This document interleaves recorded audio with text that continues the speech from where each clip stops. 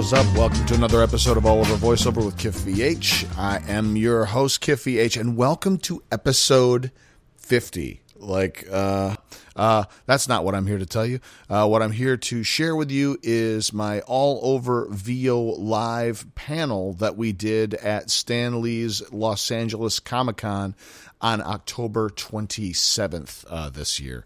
So on this panel, I had three VO artists, Zeno Robinson, Secunda Wood, and Adam McArthur, come in and share their expertise and their roles and advice and all that other stuff. But I also had our booth director from CESD, a gentleman named Scott Forbes, who all four of us work with kind of on a daily basis, and to get his perspective from the other side of the glass. And I think you'll really find some fantastic advice and anecdotes. Just a quick note about audio quality. So I just recorded a straight-up feed out of the board, and I've done my best to kind of boost the volume of questions from the audience because they weren't mic'd, and to sort of equalize the panel audio. So this sounds a little like you're there, and you might strain to hear a little bit. I tried to fix that to the best of my ability, but please forgive me. And our next episode we will do in studio, and it will sound even better than this one does. But that doesn't mean that you're not going to get great. Let me shut up. So here's my panel discussion with Zeno and Secunda and Adam and Scott. Enjoy. Well, Scott's one of these guys who's Well, I'll let him tell you what he does, but by way of introduction, he is a booth director at CESD Talent Agency. Now, we are all represented by CESD, and we work with Scott practically on a daily, if not a couple times a week basis, where Scott is our director. We get copy sent to us, and then Scott helps us interpret it and helps us book the work. He directs commercial and animation and video game copy and kind of anything that comes down the road. He also, another unique part of his tasks is that he assesses new actors' readiness for representation and if they can be competitive. So he's a very valuable asset not only to CESD but also to every actor who on our roster. He has a history in TV and film production. He loves comic books. And interestingly enough, he was an honorable mention for the Nobel Prize, which is it's not really so much a prize as sort of an appreciation. I wouldn't even say that it's an appreciation so much as it's a completely fabricated credit, because we felt. But I'm glad that Scott's here. Scott Forbes, ladies and gentlemen. I was like, what? Really? The Nobel Peace Prize. Yeah, I was like, I've never heard of that one. So I guess. Just out of curiosity, is there anyone here in the house who's listened or heard my show, the podcast, All Over VoiceOver? Awesome. A handful of you. Sweet. Great. The reason I've been doing this is just to try to... there's a lot of mystery about this work, and my goal has been to demystify it and talk process, and that's kind of what our panel is really about today. I just would like to... first of all, thank all of you guys for taking time out of your Saturday and coming down here and sharing your stuff. How did you, Zeno? You're right here. How'd you get started in this? Actually, I signed with CESD as a commercial talent. On camera commercial? On camera, yeah. I was like 14. Yeah. It was You were 14 when you started? I was 14 when I started. Had you done classes and that kind of work before? Didn't even know what it was. Had no idea. And they were kind of just testing the waters, seeing what I could do. And I think that they sent me an audition for this show that I had never heard of at the time called Ben 10. And I booked it somehow. Wow. Yeah, so then that's when I got started. They were like, oh, okay, so he worked this show. So then they signed me over there in VO. What a trip. That's great. Well, where are you from? Are you from Southern California originally? I'm from out here. Okay. Yeah, I live in Carson. Were you interested in pursuing this work, or how did you find yourself CESD going, hey, you kid, come here? Were you at a shopping mall, or was there an open casting? Or so what happened? I realized sometime around middle school, like that age 14, that I wanted to do acting. I wanted to be an actor. Uh-huh. And then I took this program, it's like on Wilshire, called All About Kids. And there was like a I Want an Agent program where you would train for like a couple of weeks, with commercial copy, with a monologue, and I think No, I think that's it. You did a monologue, and then you did a commercial, and then they would bring in a bunch of the agents, and you would like perform in front of them. And then, so the director there, Felicia Scott, she brought in Melissa. Oh, From CESD. So Melissa saw me, and I think Carolyn saw me. And that's when Carolyn signed me over to commercial, and then they sent me that VO copy. Wow. So yeah, it's pretty, that's great. Yeah, that's great. So how long have you been with CESD now? Oh, 10 years. 10 years. As of Wednesday. Yeah. So 14. Yeah, right. 10 years. There you go. Yeah. Nice. Awesome. That's great. Yeah. Adam, how did you get started? I mean, where are you from originally? Are you from here? No, originally I'm from Northern California, a little city outside of San Francisco called Pinole, which, if anyone's heard of it, I'm going to hug you later. What'd you say? Tracy. Oh, Tracy, what up, girl? So a little city outside of San Francisco. There's two of my earliest memories I have. And my parents will tell this story often, so I hear it from their perspective too. Things that I've wanted to do my entire life. One, I've always wanted to do kung fu, and the other is I've always wanted to be an actor. And so it took until I was 11, they put me in kung fu, and then finally when I was 16, they put me in an acting class. Wow. In San Francisco, a place called Kids on Camera, which is kind of funny. Called Kids on Camera. Judy Berlin, a woman who was a voice on Sesame Street, was the the instructor or the owner of the school. And so I did classes there until I wasn't a kid on camera, and then I transitioned into adults on camera. But yeah, my first, literally the first job I ever had an audition for, I booked. And it was, this was when I was non-union. So, for people who aren't in the industry, there's union work, there's non-union work. Yeah. I was not in the union. And I didn't realize that at the time, the union, Screen Actors Guild, before it combined with AFTRA, was on a strike. And so I got asked to audition for what should have been union work. Oh, my. And I was like, okay, I don't know. Yeah, I'll do it. You know what you do. You know what you know, and you know. Yeah. It's like and San Francisco is a smaller market anyway, so a lot of people did both and stuff like that. But now I will only do union work, just so you know. Some of my agents are here, just so you know. What I ended up auditioning for, what was I found out later was a Macy's radio commercial. Okay. And they needed a young teen voice. So I booked that, and that turned into 32 radio commercials and TV commercials for Macy's. Thank you. And during that time, the strike ended. So they flipped it all, and then they were like, oh, hey, by the way, you got to join the union now because we're not on strike anymore. And I was like, okay. So I got into the union before I even moved to L.A. Man. And then and I've been in L.A. for 15 years. So Did they residualize those 32 radio spots? No, not the ones that I had done because they were previous. Contract. Yeah, and most of those were done previously, but there was a few that got residualized. They got flipped, but it's so. I similar thing. Like I got union in Detroit, I got SAG in Detroit, and AFTRA and Equity, and it's like it was one of the biggest surprises to me because I just thought it wasn't something that would be an option for you. If you weren't in New York, LA, or Chicago, you were not going to be a union. But the union work is, there wasn't much, but it was there in Cleveland, and there was quite a bit in Pittsburgh. It's everywhere, which is kind of great. Yeah. But sorry, no.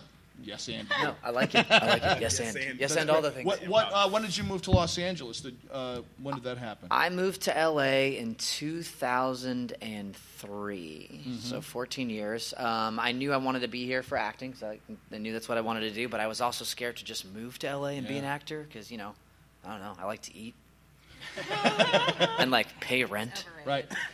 So I went to junior college in Northern California for 3 years. I transferred to Pepperdine. I went to Pepperdine for 2 years. And I started literally as soon as I got here, I got a voiceover agent because I had a demo. All the money that I made from the radio commercials, I used to create a demo. Took my demo, got a voiceover agent, and then slowly started to audition. And I had a lot of really good luck initially with on-camera commercial stuff. I've done a lot of on-camera commercials. Awesome. Voiceover started really slow here in LA until I got with CESD. So yeah. Awesome. Yay. Thank you, Adam. Awesome. Secunda, what's been your journey? Where are you from? Oh boy, I'm from LA. And I actually signed with CESD when I was 5. What? In 88. 3. Wow. With Bob Preston, like a long time ago. And then It's not that long ago. I kind of, I guess, I was... That's not that long ago. Oh my God. It's really not that long ago. There were town cars. The red car was still going. And so I was an on-camera child actress for a while. Like I was on Sister Sister. Oh, snap. They went to Pepperdine. So I did that for a while, and then I fell in love, and I moved to Seattle with my baby and my hubby, and thought, well, I'm just gonna leave all that behind, but I couldn't. It was like an itch. Like I was doing all this community theater, and I was like, I have to do anything. And so I auditioned for. It was like a voiceover job on like Craigslist, and I went, and I had so much fun, and I booked the job, and I was just like, this is what I'm going to do. This is just so much fun. I can be anybody. It doesn't matter what I look like. It doesn't matter what race I am. It doesn't matter. It just matters. You just become a character, and it was the best experience of my life.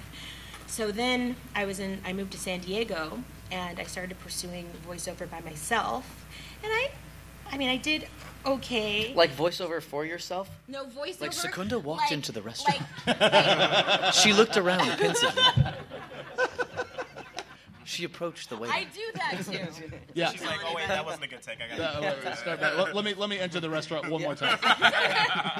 So there's that voices.com. Yeah.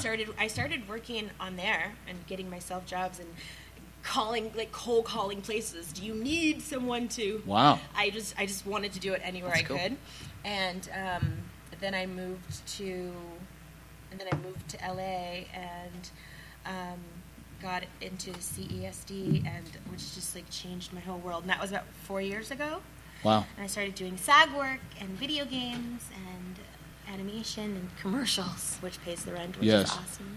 Oh, that's awesome. Yeah. It's so cool. When you were hustling your own work, like, I mean, I think certainly for me outside of this market too, and before I really got signed, it was you're just turning over every rock. You're making those phone calls, and it's amazing the stuff that you do succeed in finding. Yeah, I actually I'm a voice in an exhibit at the Smithsonian that's been going all around the country. It's called Math Alive, and I got that by just connecting with a producer, just calling and getting to know her and sending Christmas cards.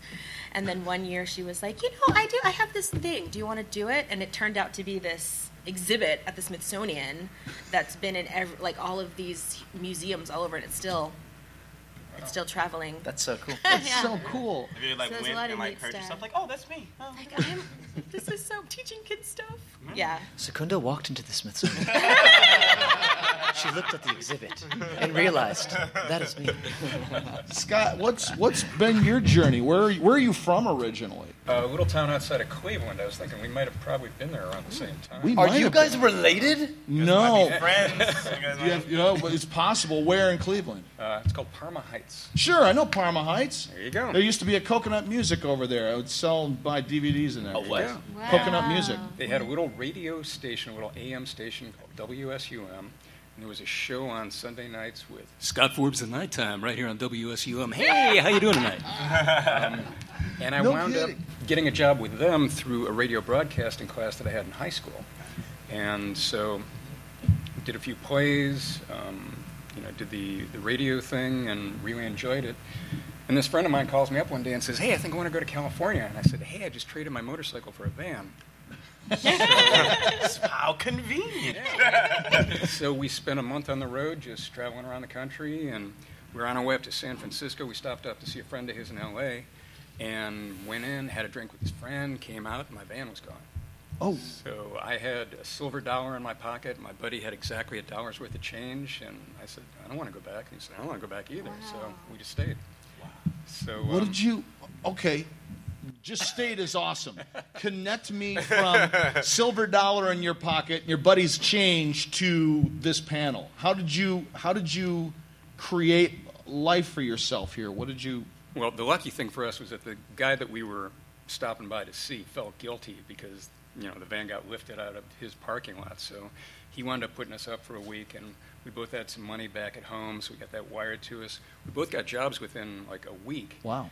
And the funny thing about this, I was thinking about this morning, is that I think it's very important to have a goal in life and to have various You put that on things to work silent. for.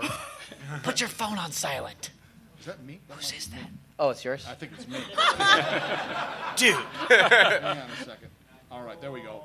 It's a friend tweeting my wife, and I got included. I I'm wish sorry. That kid was I'm totally sorry. like Marco Diaz. So I want to roll back because it was heavy what you were saying, Scott. You were thinking about this morning. I was just saying that I think it's really important to have a goal in life and to work toward it. I think it is, but I've never done it. Because basically everything that I got into, I just sort of backed into. I mean, I had to get a job, so I got a job at Federated Group Audio Video Stores. And that put me in touch with a lot of audio equipment, and I talked to a lot of engineers and stuff. And then I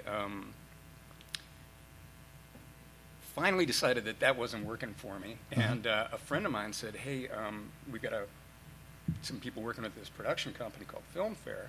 They're hiring production assistants. And I said, so what do you do? And he said, basically nothing. We wash cars, we sit around, we get paid, it's great. Yeah, well, if you don't know, production assistant is like the Marines. I mean, they're the first one on the set at 4 in the morning. They're the last one to leave at 4 in the morning. So I did that for a couple of years. And I worked one hellish shoot, and it was in the rain and everything, and I came back to the office at 6 o'clock in the morning, and the production manager says, hey, you put on your resume that you worked in the college TV station. You want to run a casting session? I said, what are you doing? He said, just stand behind the camera. I said, okay.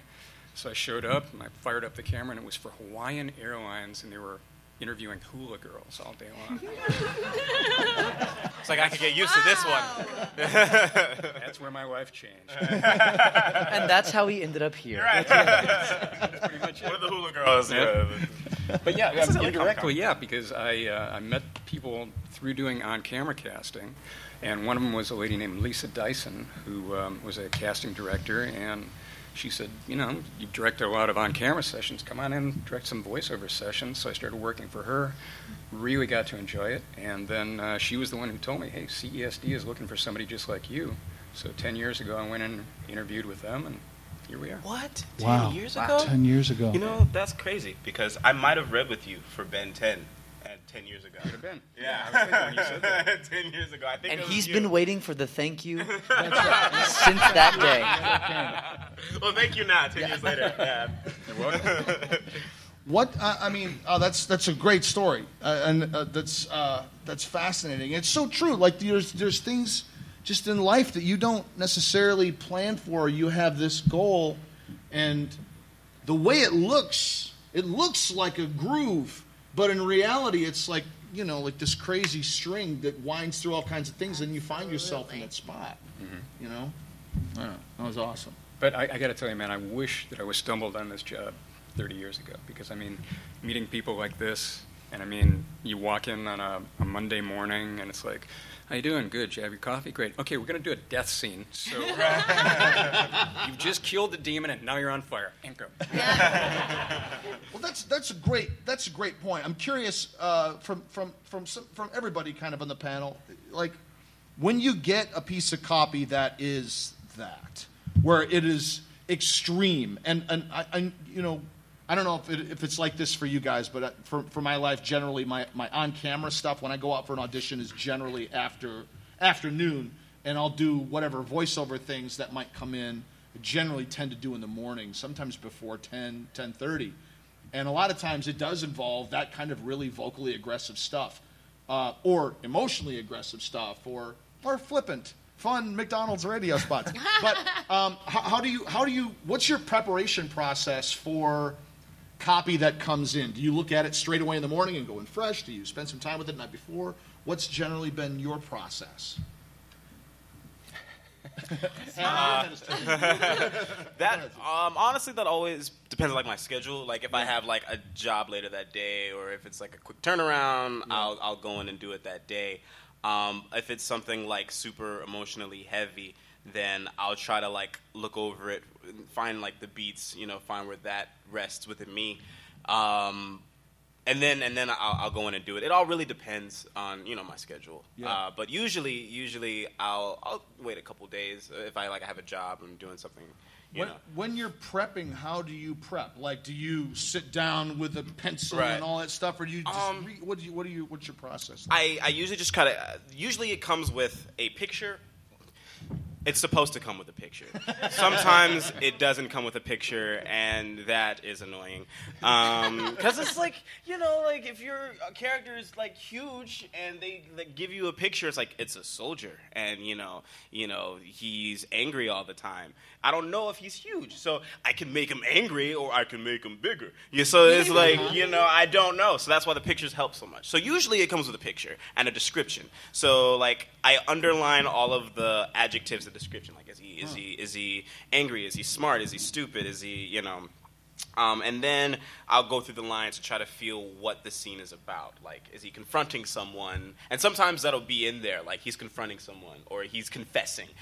That's where the emotions live. And then I try to find those emotions. I used to mark that stuff up, but okay. I don't think I do that anymore. Yeah. I sometimes, if I feel I want to say this like this, but most of the time I try to find that emotion, how that feeling, how the character feels, because they're a real person. Yeah. And then I'll try to. What am I doing? Act. Act. I was looking for another word, but this is act right now. Yeah, something like that. Yeah, the thing that I do professionally. I will try to acting. How about you guys? What's your process like? When there's that kind of intensity, I typically. This is where I think acting training and background comes in. People think it's just about voices, but it's really about acting.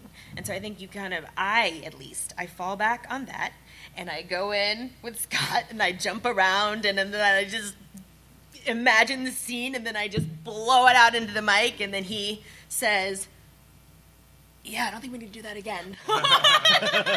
Really? Because sometimes he'll be like, yeah, you were too loud. Can you do that? I don't really... for those kind of things, I don't do a lot of prep because I really want it to feel right now, and it's So for me, for those particular things, I just kind of go in there and do it. Yeah, for me, I try and rely pretty heavily on my improv ability. I tend to overthink things if I sit with them for too long, so I just sort of rely on my instincts, and I do like to. When I have a lot of stuff going on, the night before is usually when I'll say okay, I can focus on whatever I have tomorrow morning or the next day. So then that's when I'll spend time with it. But it's usually not I'm not the kind of person who sits down and has to mull over everything. You're all right, okay, if whatever. I like to read through it, make sure that I'm that there's no weird names or things that are gonna trip me up, but. Yeah, I like to read through it a couple of times and then let it go. Yeah. It helps me. Yeah, sometimes jumping in is better. It's good. Yeah, I generally will read it down. It often comes down to page count, and then I'll get caught off guard. There'll be something that I just it's a thing, and then I read it the next morning and it's 8 pages and there's 5 characters, and you're like, oh no. I should have. Yes, I should have. Those super emotional, you're being chopped up. Now you're being chopped up for 2 seconds. You're being chopped up for 4 seconds. You know what I mean? Right. Those kind of things. You just go in there and just put yourself in it and do it. Exactly. Because you're never really gonna know, right? Right. Yeah. That's right. I love those. You just pretend you're getting your left leg is burning. That's go. Right. Go. Acting. And now the right. What's your prep? I mean, do you get an opportunity to see copy in advance of coming in, or is the volume of what you've got to look at too vast to do that? I'll tell you honestly, we get most of it the night before when it's sent out to you, and a lot of it does come in last minute. Promo narration stuff. Yeah. We'll get a call from Vinny that, hey, somebody's coming over, they've got to read this, it's got to be to Kimmel within 20 minutes. Yeah. So that's the thing that amazes me about you guys, because, when you were talking about doing, the dad, and then the axe murderer, and then the friendly guy next door, we'll do that in the morning. I mean, we'll crank that out in 15 minutes, you know? Yeah. And so, I mean, just the way that you can completely immerse yourself into a character and then say, okay, that's that one. Okay, let's put that away and then move on to the next guy. That always astounds me. Man, that's so fun. What's what's the nature of that part of the process of being able to, like, I mean, if you do stage work and you live with a character for 6 to 8 weeks, and then you've got your emotional prep beforehand and then the come down playlist afterwards after doing some heavy stuff, is the length of time that you live with a character being, I don't know, 7 or 8 minutes with an audition equivalent to the amount of time coming off of it? Or what's your shedding process? Have you ever had a hard time losing a script? Gosh. I don't know. I just feel like characters I usually play usually have some kind of element to them that I also possess, which is probably why I think I get those roles, because there's something about them that I see in me that makes me real and makes me be able to bring that character more to life. Yeah. So I think there's always like a part of me that stays with the character, because that character also carries a part of me when I perform them. So I don't think it's necessarily a shedding off. It's more of a adding additional layers or removing layers of myself and adding more layers of someone else. Yeah. Cool. I think for me with that, I don't know. Again, because I said like I tend to overthink if I live with things for too long. Yeah. So I've gotten really skilled at doing them and just letting them go. Right. Yeah. Otherwise, I'm like, oh, I wonder what happened to that one role. Maybe I should. I wonder if I did it good. I wonder if it's just too much. So it's like I will go in, I'll have a really good time doing it. And that's the other thing is I have a lot of fun auditioning. Yeah. I hear actors complaining about auditions, and I'm like, bye, leave. Yeah. You don't have to do it. Right. You don't have to do it if you don't want to. That's why I find a lot of joy in auditioning and in getting into those characters and then going on to the next one. It's like I'm also kind of like a math puzzle guy. I like figuring things out, and to me it's all sort of just like, I don't know, it's a mental gymnastics going from one character to the next and all that stuff. So letting it go is just like, all right, well, until tomorrow. Yeah, that's right. And I think that really sets the actors apart, the ones who really just enjoy the process, and those who are there because it's like, I got to get this Purina commercial so that I can make it until the next paycheck. But that used to be me, though. So I know what that side is. Of course, like. I think that's every actor at some point. Yeah, I think it's just what you were saying. Like when you're kind of a guy. I overthink, so I'm not going to overthink this. And I think the other actors who are like what Scott was talking about, are the ones that do overthink, are the ones that are really like, I got to get this so I can make this money, or I got to get this so I don't get dropped, or I got to get this so right. For such and such and the third. Yeah, and unfortunately, you can hear that desperation. That's even. It's so true. Charlie Adler said something to me in a class that I took. It's like whatever fear you carry with you, you'll bring it into your copy. And I think that kind of just stayed with me. Like if you're trying to do an accent and you're afraid you're not going to do the accent right, that's going to translate in your read. You just commit to what it is, and you have to let go. You can't be the casting director sitting there at their desk, listening through their speakers, going nope, in the middle of your read. Right. You just simply can't. You have the only advocate you have aside from yourself is the other person, is the people on the other side of the glass, and it's got to start with you. And that's why I think a lot of people are home recording now, which is great. But I think a lot of them have problems with it, too, because they're trying to direct and perform That at the is same why time. I stopped auditioning from home. That's why I come in now, because I used to do that. I would obsess over every word. I would record it 10 times. But the real world doesn't work like that. When you book a job, you go in and you do it and you go. Yeah. They don't, wait, can I have take number 9? I think I can say that, a little better than that. But at home, I'm like, and then mixing up, I'll take the first one from here, and it made me crazy. Yeah. So now I let the experts do all of that fun stuff, and I just go in there and play and leave. Yeah, I ask Scott that all the time, like when we're recording together. Well, I feel like at this point, too, I have a pretty good gauge of like, I could clean that up, or I could do that better when I'm auditioning things. Yeah. But there's definitely times where I'm like, what? Did you like it? He's like, yeah, I thought that was good. And I'm like, that's cool. That's me and Scott every time. He's like, are you good? I'm like, yeah, you good? I think so. See you later. That's the only one. It's like this awkward relationship. It's like, are Are you okay? No, I'm okay. Are you okay? I think we're okay. No, you did good. You did good. Don't worry. Well, first of all, I'd really like to thank you for coming in because it keeps me employed. Yes. Yes. The other thing is, I was thinking about this on the way over. What I really like the best about this job is that moment when we do both go, that was it. Yeah. You know, and I mean, you can really Isn't feel it that great? connection Oh. back Yeah. and forth. Yeah. Yeah. It's so really great. satisfying. And I told, other people this, this whole thing of like, because you don't book everything you get, not by a long shot. So when you get to play Batman, when you get to play, some of the, like, not just Batman, but like some of the like legendary characters that come across your desk, Oh, you're man. always Even just doing for 2 Han minutes. Solo. Yeah, Han Solo. Everything. Listen, I've been playing Han Solo since I was 7. I've been paid for playing Han Solo. But the thing with it is like you've been doing it for an audience of one, and if it's a big call out, let's say it's a DC thing, and then they've got 20 guys coming in to play those roles. You get 20. I don't know. It's cool because you're the one person who I get to do that for. Yeah. Yeah. Aside from the windshield of my car. Right. I know you get And my to shower. see a lot. You get to see a lot of what we do. Yeah. Our range, I think our Spider-Man everything. and Ben 10 was with you.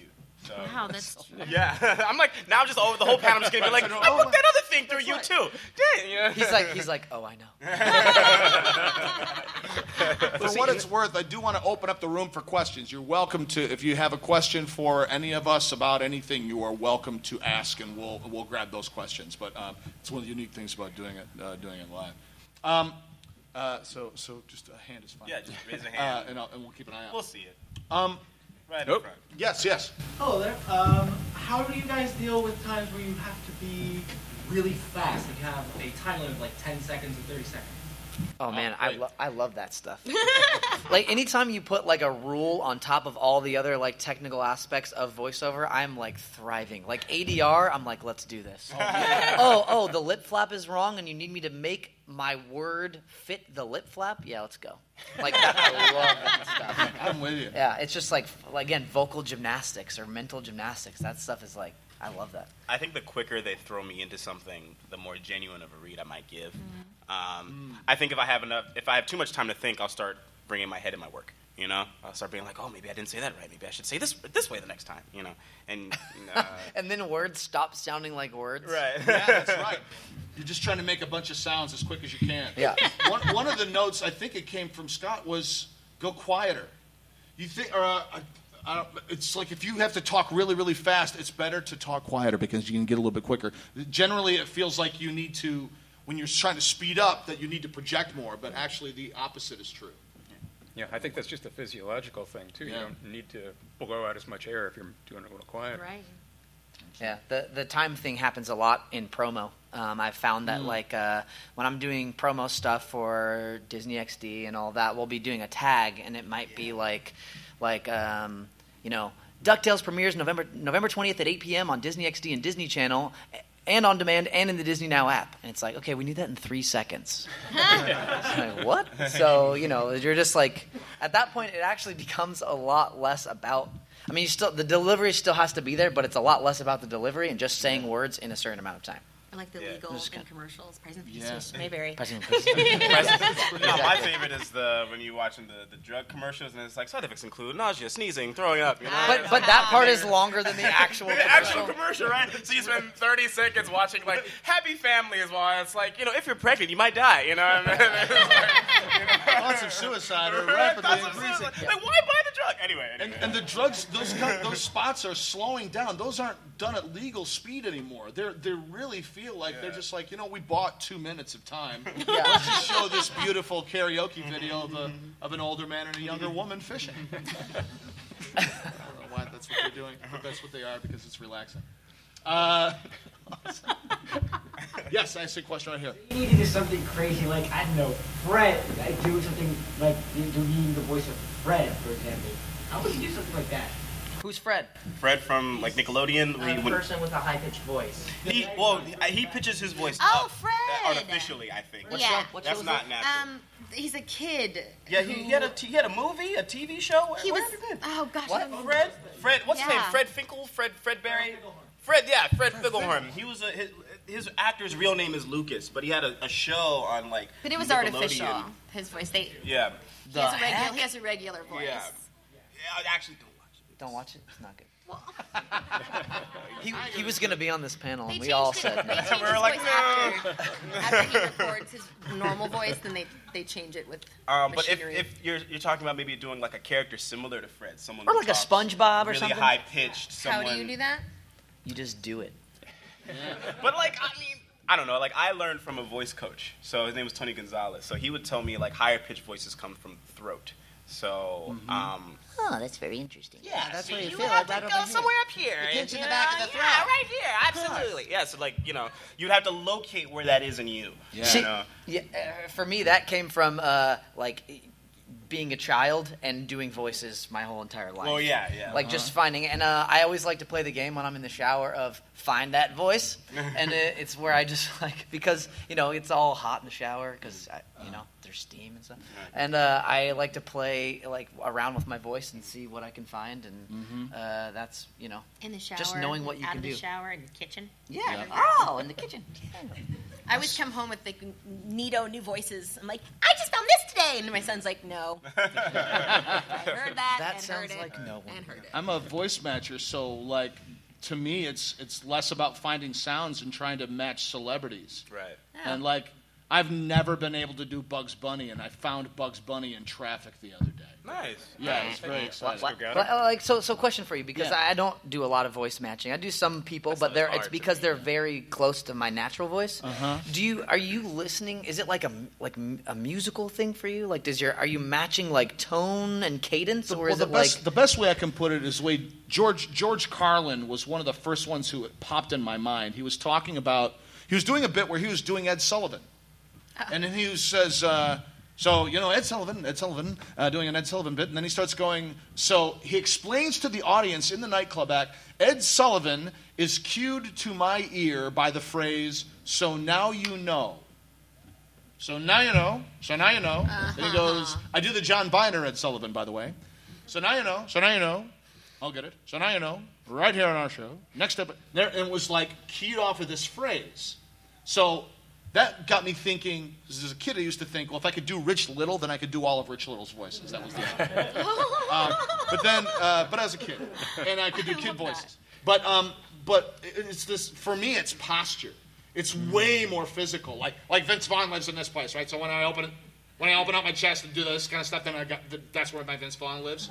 And my Michael Keaton is all facial. It's like, so like it's just a matter of finding what those places are. So when you ask about how do I make the high sound like a guy, there was it's interesting we're talking about coaches and stuff. I called this. It's a great video by a guy named Eric Arsenault. I think that's how you pronounce his name. It's a French last name, but that would be that's it. That's the correct pronunciation. I was being polite.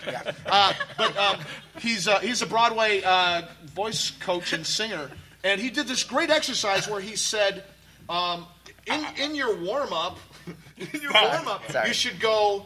I was in falsetto. Go from high to low, but while you do it, physically move your body from low to high so that you don't associate high pitch with up here. And I thought it was a really interesting idea because then it was like, so it's a little bit of this because then you start going, But when you get yourself into that separation, everybody together. Let's all do it. Everyone go home. Let's all do it together right now so that no one feels weird. Because I know everyone sitting there is like, oh, I want to try that. I want to try that. So let's try that. Let's try that and okay? So start low, high, everybody. And if you don't do it, you have to leave. That's right. high pitch, and then go up. Okay, ready? 1, 2, 3. It'll feel weird, but yes. also Yes. And that's 90% of voice acting. It's feeling weird, but feeling good. That answer your question? All right. Yes, right I can go high because I'm a girl. A question for Mr. McArthur. Yes. How did you land the voice acting job of Marco Diaz on Star Wars: The Forces of Evil? And is there an audition for season 4 open? Oh, interesting. Fan of the series, by the way. Thank Nice. Go Starco. Oh yeah, hashtag Starco. Yes. So it came to me just like a lot of my other auditions through my agency. I actually, funny enough, about Star versus the Forces of Evil specifically, and sometimes animation projects will do this.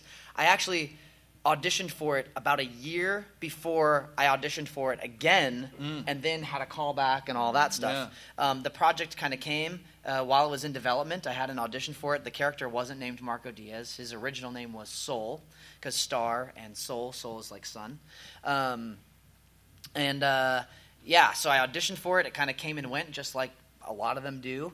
And then I auditioned again once the show kind of like had been developed a little bit further. They got more specific about what they wanted it to look like.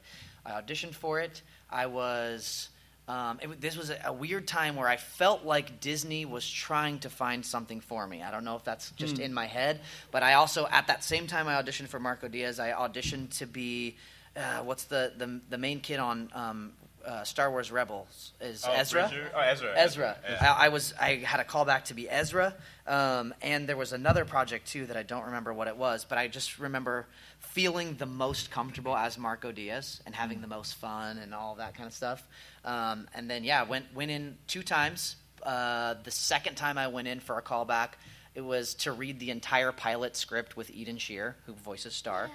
Wow. And that was a wild experience because it was her and I in the booth, and it was her first job doing voiceover. Wow. And she was looking at me like, help? Or like, just like to calm the nerves. And I was looking at her like, oh my God, you're Sue Heck on a TV show? Like, who am I? You know, it was just this cool. And we had the best time. We had the most fun reading the episode together. It obviously went really good, you know. And then, awesome. I was shooting a documentary in China about Kung Fu and had flown back for a 2-day shoot in L.A. And I was in the hotel room by myself when Pat Brady, my animation agent at CESD, called me on my phone. And I had this feeling when I saw CESD pop up on my phone. Yeah. And I went to go pick up my phone, and I said, no. If it's what I hope that it is, I want her to leave me a message. And she did, and I have saved that message. I still have that message. I didn't get rid of my iPhone that was on, even though I think you can probably just send it to yourself, and I could have probably sold that for like $500. Whatever. I still have that iPhone. I'm curious. That's a wonderful story, man. Thank you for sharing that. Yeah, thanks. What is... I'm just curious of other folks on the panel. What's that moment for you? Do you have that in your experience, past history? That phone call, whether it's from Pat or Vinny or Bo or a previous agent or previous experience. Yes. What is it? I have the same kind of situation you were saying. You felt like they were trying to find something for you. I have that same situation with DreamWorks right now, where I feel like they want to hire me, and they're like, I'm being called in for a lot of different things, and I booked 3 things this year, which I can't tell you about yet, which is such a bummer. But do it.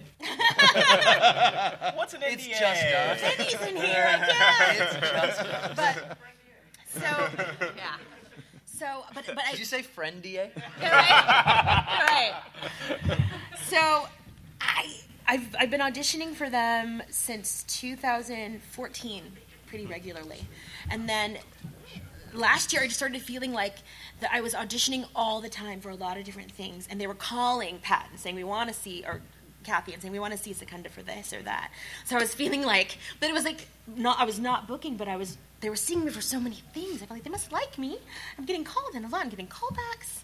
And so this year, Kathy called me in March, and she was like, you got a reoccurring on a DreamWorks show. I was like, yes! I hope it's Voltron. I hope it's Voltron. Me too. But I did not save. I picked it up. I was like, every time I saw CESD on there, I was like, is it me? What's going on? Did I get it? So that's a good idea. I should have thought of. But so that's a pretty good, that's a great feeling. I got one of those, but I can't say. But I got one like. I know what it is. Is it the thing I know? Yeah. I know. Yeah. That's not fair. Yeah. I demand to know. Only Adam McArthur knows, and he better not say anything. No, I'm not. But yeah, so I'll be doing prom. I have, and then I got, right. And then I got another one where then this never happens, where the casting director told me I got it During your audition? right after the callback. That's Oh, awesome. that's awesome. Oh, Yeah, so That's wonderful. that's like a did pretty you big doubt it? feeling. Did you walk out of there going, they just say that to everybody? Well, okay, so No. This was one I can't tell They you told what me it is. that day too. But like when I auditioned, it was when I was kind of taking a new stance on like how I approached things. You know, there would be jobs that I would really want really bad, and I wouldn't get, and I would be crushed. You know, it would be like heartbroken. Yeah. You know, I guess I auditioned for Miles Morales a few times, and that's like one of my favorite superheroes. Yeah. So. Oh, that'd be awesome. So Yeah. that would be freaking awesome. I know. We all have those. Too. Yeah, can we after you're done with this one, can we Let's just talk about our everyone's dream jobs. Everyone's bucket list. Right. Yeah, of course. Yeah. But yeah, like so that was like I just stopped trying to attach to stuff so much, so it wouldn't Yeah. And then that kind of led me to be more freer in the way I approach things. Maybe I was just putting too much pressure on myself because I wanted the role so bad. Right. So it was a pretty cool role Yes, I can feel it. for something. I'm really being really vague for purpose. I have this bracelet that tells me I'm enough. So I try to, I pray, and I'm very spiritual, religious. So I pray, and then I was like, all right, I'm enough, that I'm just going to do it, and whatever. And so, they just say, good job. They do say it to everybody. I was like, I'm probably not going to get this because I want this. It's probably not going to happen, so whatever. Right. So just screw it. And, yeah, then they told me right after that I got it. So that was pretty incredible. Man. Yeah. I looked at your bracelet, and I didn't see the E and the N. I just saw the OUGH, and I've been You thinking are- this whole no, this whole time. I thought it said you are dough. I was like, that's nice. That's nice. I'm money. You are I money. am money. Yeah. I got the Pat Brady phone call for Han Solo Nice. a year ago. Oh, she was probably nerding out about it too. Yeah, it was one of those. Exactly that. Yeah. But I had the same thought. I'm going to let it go to voicemail, and I saw the number come up, and then it hung up. We were at a school picking up one of my daughter's friends, and it hung up. And I was like, oh, all right. Well, it was probably a last minute, and then it rang again, and I picked it up, and it was Pat. And I know when Pat calls, either I'm in trouble or I booked something. And I didn't think I was in trouble, and she said, well... With Pat, a lot of times it's the same call. It could be the same. But she said, well, you can say one thing that very few other people can say. You are the pilot of the Millennium Falcon. Yeah. So, so Did you cry? I didn't, but I screamed. I yelled, but I was contained because it was a schoolyard, and it was Santa Monica. You're all, I am never content. But it was. I celebrate. That's right. I ran out and yelled and jumped, and people were like, and I was just like, yeah! Yeah. Well, let me. I want. This is really. It's really fun to go down that. I do want to hit the bucket list, but I want to come around to a quick question. Actually, prior to that, I was thinking of it. It was Scott. It's the thing that you do when you that I've observed like often on Friday afternoons when you hand new people new copy, and they come in and read for you. Right. Like what is that process like? And what is it that you're looking for in people who are coming into the room in front of you? We call it a potential read because it's people who potentially want to be with us and people we might potentially want to have with us. So usually it's set up through an agent, and I'll pick out some copy generally in advance, but if I've picked out copy that's, dad and all this kind of stuff, and the guy walks through the door and it's like, oh no, this guy's going to have a lot of fun with the animation stuff. Then I'll start finding things that are a little wackier, a little more fun. But we give them a couple of pieces of animation, a couple of pieces of commercial, a promo, and half an hour or so to look it over, and then they come in and crank it out. And more than the read, it's the way they react to the process. I mean, because honestly, if somebody comes in and I say, okay, so just take your time, take 20 minutes, half an hour, whenever you're ready, just let us know. And 5 minutes later, I'm hearing, okay, he's ready. I'm thinking, okay, this guy is either real good or we're in trouble here. Because either they've been able to pick everything up immediately, and they're a seasoned pro, or there's somebody who thinks, and I get this a lot with on-camera actors, it's voiceover. You don't have to act it. Yeah. You just go in and No, you didn't. People say that all the time. It's like you don't even have to memorize it. You can read it. Yeah. And unfortunately, that's what it sounds like. You guys can listen to some on-camera actors trying to do voiceover, and it's not as good as their on-camera work. It's surprising. It's not the same thing. It's a different muscle. It's a different muscle completely. Like Peter Dinklage, right? From Destiny, he got replaced by Nolan North. That's because right. nobody liked it. I didn't have a problem with it, but but yeah, I forgot about that. It's not the same. It's not the same. It's a different muscle. That's right. Yeah. It's like we were talking about before, as far as being the character. I mean, it's not saying the words. It's not acting the character. Really, it's just being that person that they're describing for you. Thinking about what happened before this, what's going to happen after this, what are they physically looking like as they're talking to somebody else. It's all that. And I mean, unfortunately, voiceover does kind of get downplayed a lot of the time, and people don't realize that. Take away your face and show me how you can act, pal. Yeah. That's right. That's right. I don't know why that's so funny. Take away your face. Take away your face. Show me how to act. We're going to start saying that to people. Take away your face, dude. Then see what's Yeah, up. I'm gonna just start. I'm picking up all kinds of new stuff. I'm gonna start talking Like trash the about Friendier. on-camera actors. I'm like, oh yeah, really? Oh yeah, you're on an ABC show. Well, take away your face and show me what you can do. Let's see you do that same work on an ABC show with no face. Let's see how many red carpets, how many dresses Christian Soriano wants to design for you. How many Esquire covers with no face? That's right. Question right here. So, has there ever been a time where work's been so busy at the agency that you can't come in for a week? Do you mean busy on like their end, where they're like, oh hey, we have too much stuff to do, you can't come in? Coming in, so you can't come in the movie. When we have too many people coming in, it's just a 3-hour wait.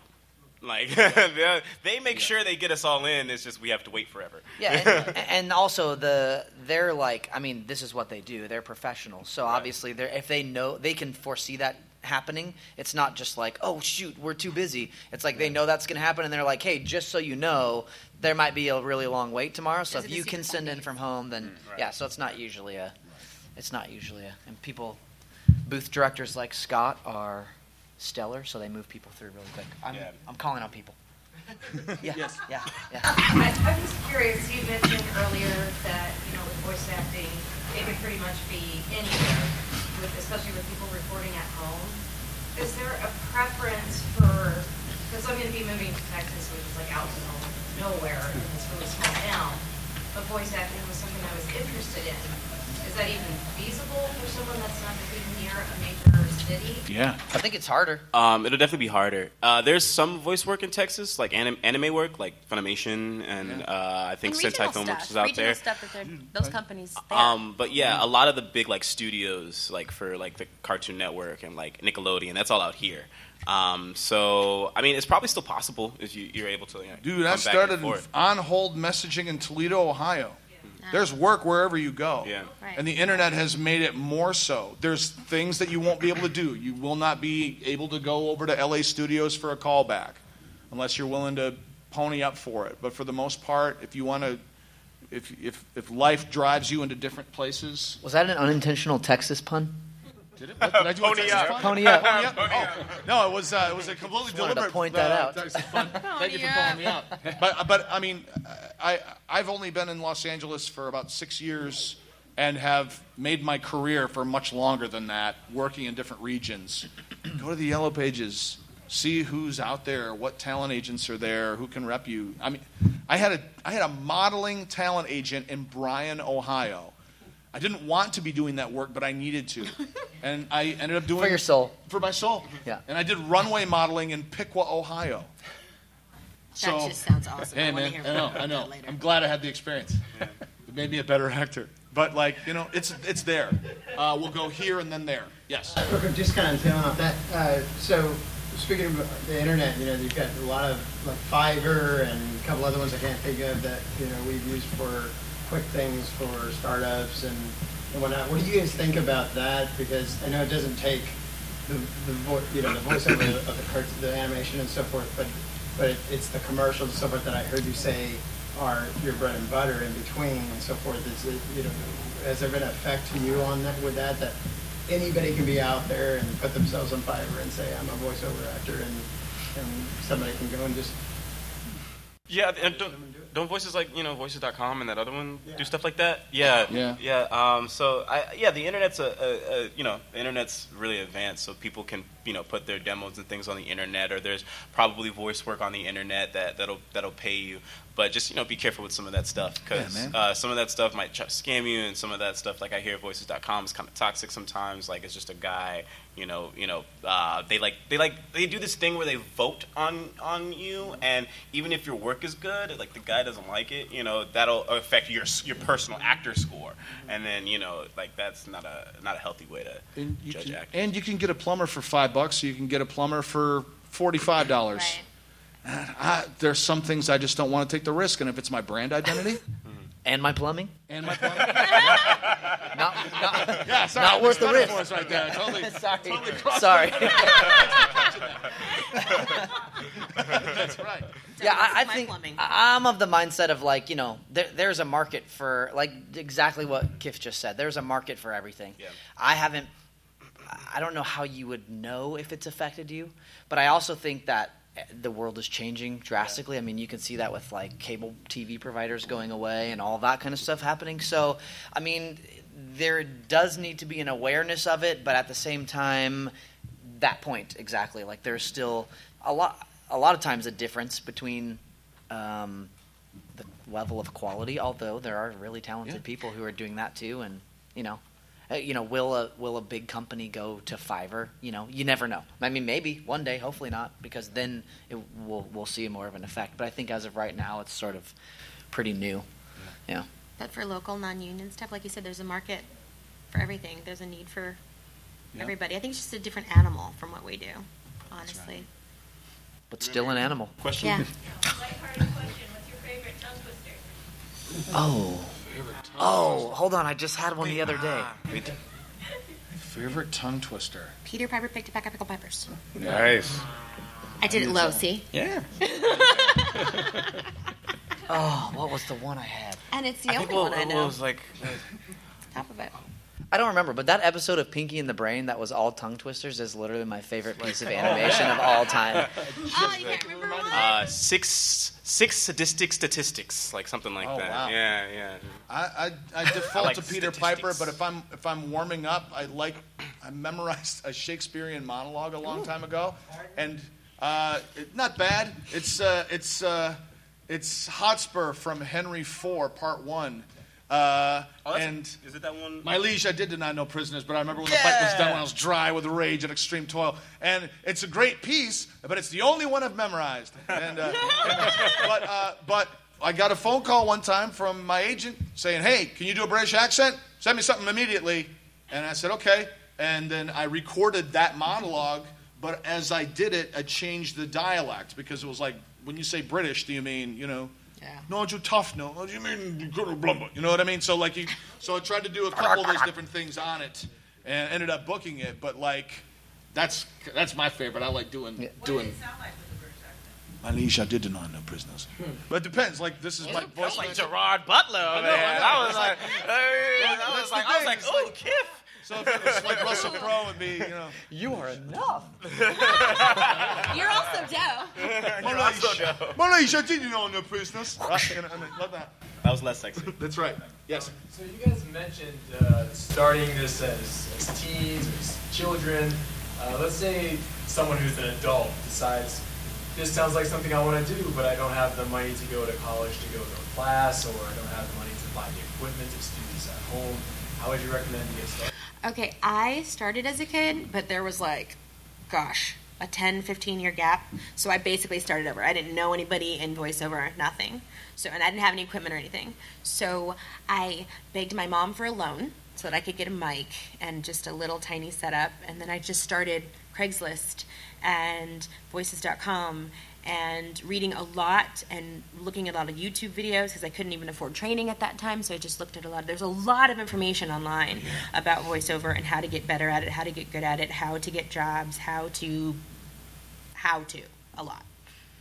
Also, just be really good. Seriously, there's like no replacement for being insanely talented. Like if you can hone your skills, and it's not just like, oh, I was born doing voices. You know, there's like you weren't born a black belt. Right. Yes. You have to work hard and you have to put in the work. So it doesn't matter how old you are. If you put in the work and put in the time, get really, really, really good. Yeah. And then things like YouTube. Dude, YouTube, there's people that come into CESD that get signed by CESD who have posted videos of themselves doing like a Disney medley or something like that on YouTube, and it's gone viral, and there's like millions of views. And now all of a sudden people are like, oh, he's really good. And then, so work hard. You don't have to start as a child to make it happen. Be really good. No, I don't think there's any age limit to start. I think that's the beauty in voiceover. Like 90s. I mean, I'm sure maybe get your affairs. Stan Lee is still in there in every cartoon, so Don't bring up the man right now. Okay? Not as a but like that's comrade. the thing about VO. It's like you can as long as you can play it, you can be it. And like what they said, just practice. Troy Baker, he just walked in and started doing it. He didn't really have that much like formal training. Formal training is only just to sharpen the tool, not make it for you. Start investing. Use your phone.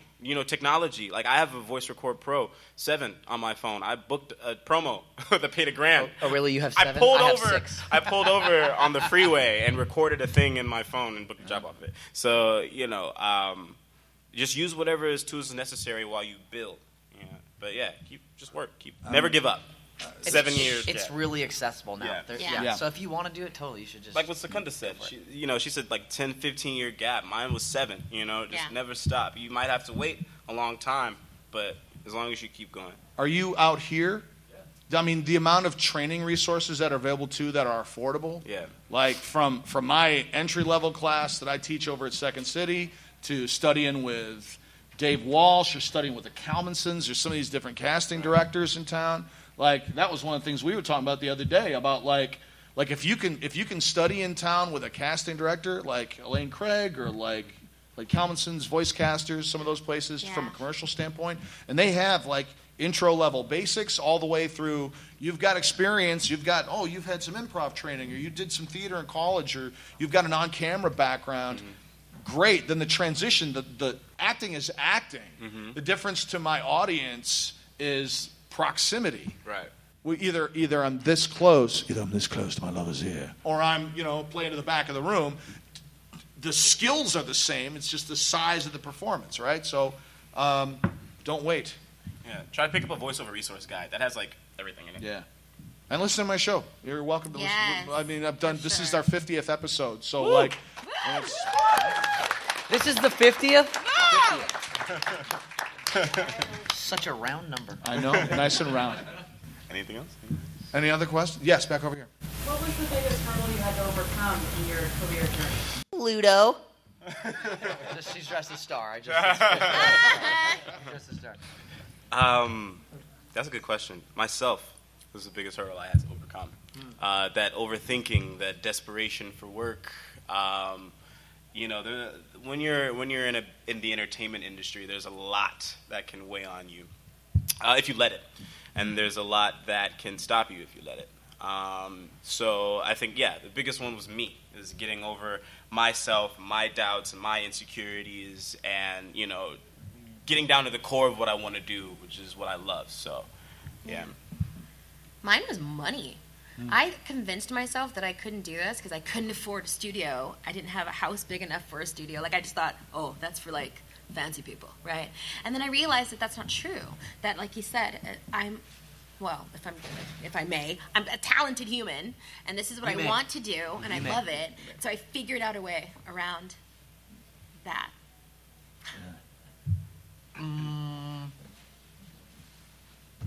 biggest hurdle. The front door. You know, there's a step, and then he has to get over that in order to get outside. I think, I don't know. I'm one of those people that when I decide that I'm going to do something, like there really isn't a hurdle. Yeah. Like I just don't. It doesn't matter if it's hard. Do a backflip. Like it's okay. Do you want Decide me to do a backflip? backflip. You want me to do a Yep. backflip right now? Mm-hmm. I can do a backflip right now. If you really wanted me to do a backflip, that's no problem. But seriously, it's like I guess it's just that's the mentality that I take for everything, and I've always wanted to do this. So it was just like, you know, my parents would say like, "Well, do you think you'll ever like stop and get a real job?" Right. When I asked my wife's dad permission to ask her to marry me, he was like, "So, you know, like I know you're an actor, but do you think like, you know, you'll ever change careers?" And he is very high up in a very large grocery chain. He's like, you know, if you ever want to, like, you know, be a cashier at the store, like, you know, you could do that. You're a great guy and everything. Yeah, and I'm like, no, you people don't understand. There is only one option, and there is a difference between like being dumb when you say that, because you know you have to be aware if it is an actual possibility, and it was an actual possibility. I'm here. I have an agency. I knew that was a matter of time. So yeah, I guess my perspective of what was my biggest hurdle is it was just waiting until it happened. Patience. That's a big hurdle. That is a big being comfortable with the patience and the time that you find yourself stuck in a place that you're like, this will never happen. But I have a similar mindset of like from Jump Street, I knew it was going to be a mountain to climb. Yeah, it's hard. So everyone would do it if it wasn't hard. Yeah, and I mean, yeah. That's it. I mean, my biggest hurdle was my parents saying okay, and in a way, it was the thing. I know that seems crazy, but like I wanted to do it since, like I said, since I was 6 or 7, and I lived in Grand Rapids, Michigan, and I'm the grandson of 2 Christian Reformed ministers. So going off to Hollywood, that was not in the cards for me. So I had 15 years of covert work and fandom. That's awesome. And, you know, doing impressions. What's been your biggest hurdle, Scott? There wasn't one. I always wanted to be Wally Wingert. That was the big Yeah, for some people, getting your car stolen was their biggest hurdle. You're like, that helped. Right, that was the catalyst. Thank you. Now I don't have a choice. I think we have time for one final question before we wrap things Well, now we should go long just so she has a legitimate reason to. Right, yeah. Right over here, yes. You haven't gone over the bucket list. You're right, the bucket list. That's a great place to go. So bucket list role and or thing. Okay. Bucket list role and or thing. Are we thinking? Because I already know mine. If you already know, go ahead. Michelangelo from the Ninja Turtles. Hey. And my other one is any any version of Spiderman. Hey. And also Lion-O from the Thundercats. Hey. Oh. Yes. Yeah. Oh. Thank you. And that's it. That's great. Mine are any Care Bear. Hey. I always wanted to be a Care Bear. And if they remake, if they do the Dark Crystal cartoon, I will stalk everyone. Miles Morales and Static Shock. I think that those are always like my two. Like it was Static first. He was the OG, so I would love. What channel was that on? Static? Is it Disney? That was WB. It's WB. Kids WB when it was on. Yeah. Dude, it's time for that to It's make time. time. It's time. Yeah. Yeah. Why not? Yeah. Heck yeah. Jeez, I've played Han Solo. Right?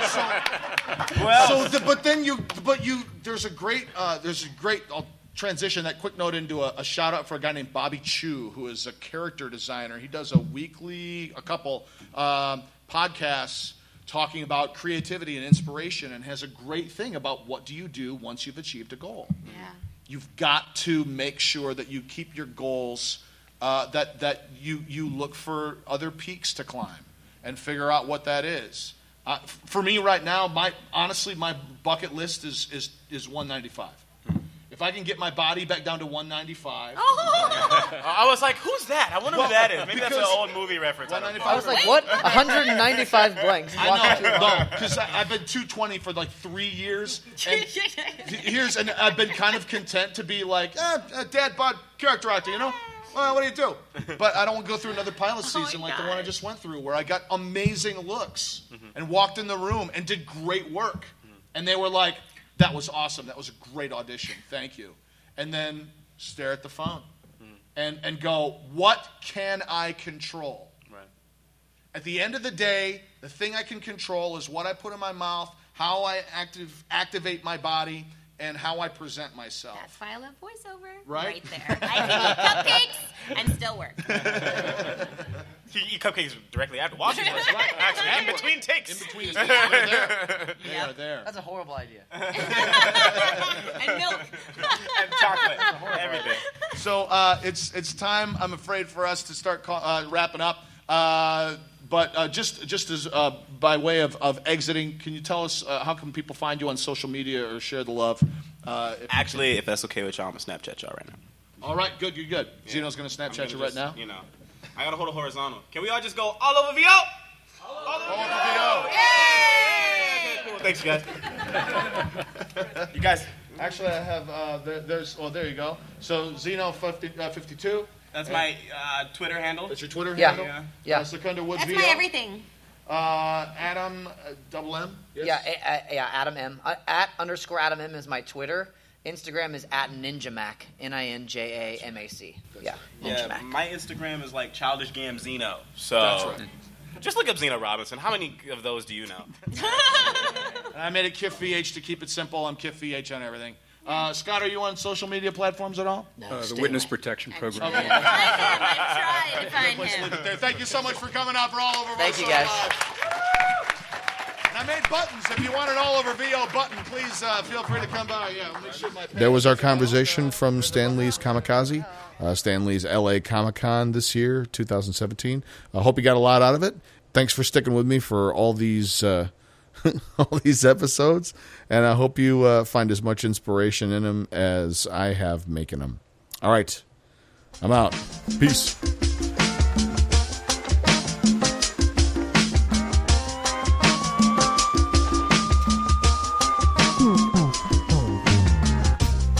Thank you for joining us on All Over Voiceover with Kiff VH. Please take a moment to review the show and let other folks know what you thought. And if you dug it, please subscribe. Follow the show on Twitter @AllOverVO and check out our Facebook page at facebook.com/AllOverVO with Kiff VH. That's it for this time. You get what you get, and don't get upset. Claim victory and depart the field.